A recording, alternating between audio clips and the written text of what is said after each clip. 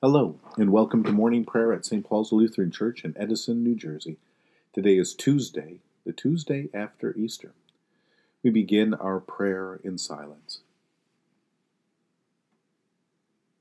In the name of the Father, the Son, and the Holy Spirit. Amen. O Lord, open my lips, and my mouth shall proclaim your praise. Glory to the Father, and to the Son, and to the Holy Spirit, as it was in the beginning, is now, and will be forever. Amen. Alleluia, Christ is risen indeed. O come, let us worship and praise. Come, let us sing to the Lord. Let us shout for joy to the rock of our salvation. Let us come before God's presence with thanksgiving and raise a loud shout to the Lord with psalms. For you, Lord, are a great God and a great ruler above all gods. Come, let us sing to the Lord. Let us shout for joy to the rock of our salvation. In your hand are the caverns of the earth. The heights of the hills are also yours. The sea is yours, for you made it, and your hands have molded the dry land. Come, let us sing to the Lord. Let us shout for joy to the rock of our salvation. Come, let us worship and bow down. Let us kneel before the Lord our Maker. For the Lord is our God, and we are the people of God's pasture and the sheep of God's hand. Come, let us sing to the Lord. Let us shout for joy to the rock of our salvation. Long ago, God spoke to our ancestors in many and various ways by the prophets, but in these last days God has spoken to us by a Son. A reading from Deuteronomy chapter 28, beginning this morning at verse 25. The Lord will cause you to be defeated before your enemies. You shall go out against them one way and flee before them 7 ways. You shall become an object of horror to all the kingdoms of the earth. Your corpses shall be food for every bird of the air and animal of the earth, and there shall be no one to frighten them away. The Lord will afflict you with the boils of Egypt, the ulcers, scurvy, the itch, of which you cannot be healed. The Lord will afflict you with madness, blindness, and confusion of mind. You shall grope about at noon as blind people grope about in the darkness. But you shall not be able to find your way, and you shall be continually abused and robbed without anyone to help. You shall become engaged to a woman, but another man shall lie with her. You shall build a house, but not live in it. You shall plant a vineyard, but not enjoy its fruit. Your ox shall be butchered before your eyes, but you shall not eat of it. Your donkey shall be stolen in front of you, and shall not be restored to you. Your sheep shall be given to your enemies without anyone to help you. Your sons and daughters shall be given to other people, while you look on. You will strain your eyes looking for them all day, but be powerless to do anything. A people whom you do not know shall eat up the fruit of your ground and all your labors, and you shall be continually abused and crushed and driven mad by the sight that your eyes shall see.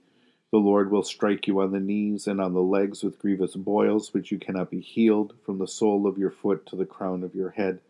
The Lord will bring you and the king whom you set over you to a nation that neither you nor your ancestors have known, where you shall serve other gods of wood and stone, and you shall become an object of horror, a proverb, and a byword among the peoples where the Lord will lead you.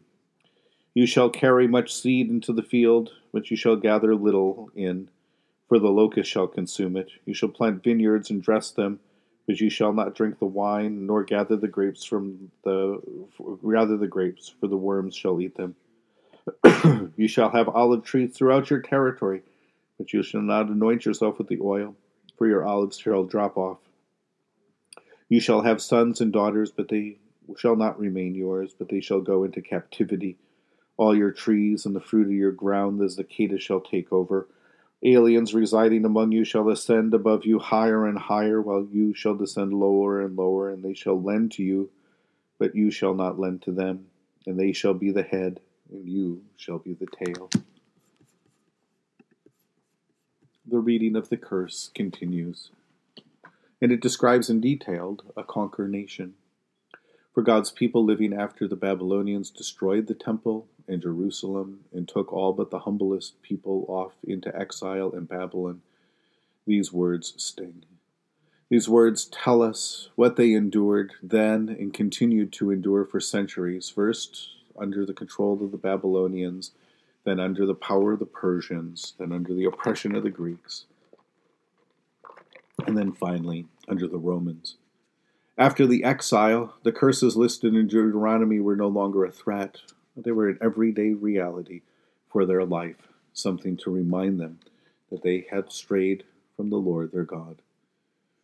To keep that in mind might help us to understand this section a little more, a perspective to look at it, not from the standpoint or point of view of God threatening to punish people who don't believe in Him or who don't follow His commandments, but it is as a description of what life is like when we are disconnected from the Lord our God and left to the mercies of the powers of this world, its empires, its armies, its ways of war and conquest, and all the evil that happens when the strong take what they may and the weak suffer what they must. This covenant gives this people, God's people, a different way of living and being. It reflects God's gracious and steadfast love for all people, a way of living as people created in God's image, to love the Lord their God and to love their neighbor as ourselves and to walk justly in those ways. The alternative, of course, is to live according to the ways of the world, according to the greed and the violent inclinations, the lusts of a heart divorced from its Creator. Again, the curse is nothing more than God withholding God's blessings and God's presence from an unfaithful people, and of course, according to the covenant and its promises. But there is more to this curse, and we will come to a point when finally God will act for God's people once again. Because even though they have been unfaithful to God, even though they have brought upon themselves all of the words of the curse that is written within this book, God has remained faithful to them and to us. That is what we celebrate this Easter season, God's action in Jesus to take away our sin and to give us life, life that we receive as God's gracious gift in Christ our Lord. In the tender compassion of our God, the dawn from on high shall break upon us. Blessed are you, Lord, the God of Israel. You have come to your people and set them free. You have raised up for us a mighty Savior, born of the house of your servant David. In the tender compassion of our God, the dawn from on high shall break upon us. Through your holy prophets, you promised of old to save us from our enemies, from the hands of all who hate us, to show mercy to our forebears, and to remember your holy covenant. This was the oath you swore to our father Abraham, to set us free from the hands of our enemies, free to worship you without fear, holy and righteous before you all the days of our life. In the tender compassion of our God, the dawn from on high shall break upon us. And you, child, shall be called prophet of the Most High, for you will go before the Lord to prepare the way, to give God's people knowledge of salvation by the forgiveness of their sins.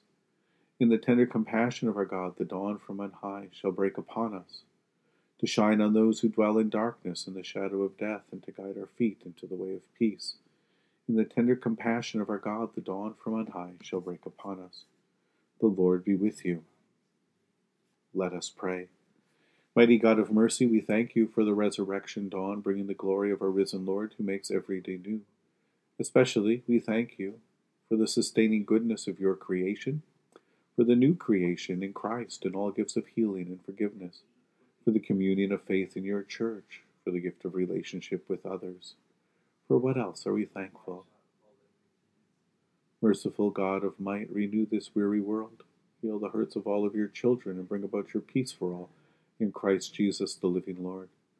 Especially we pray for the Church of Jesus Christ in every land, and especially the people, the ministries, the leaders of St. Paul's Lutheran Church.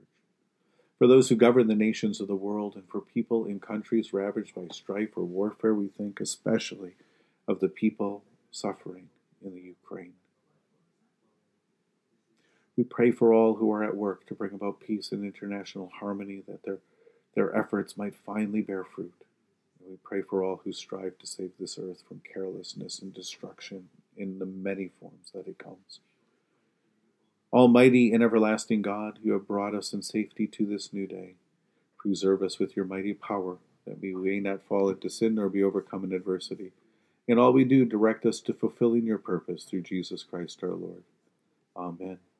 Lord, remember us in your kingdom and teach us to pray. Our Father who art in heaven, hallowed be thy name.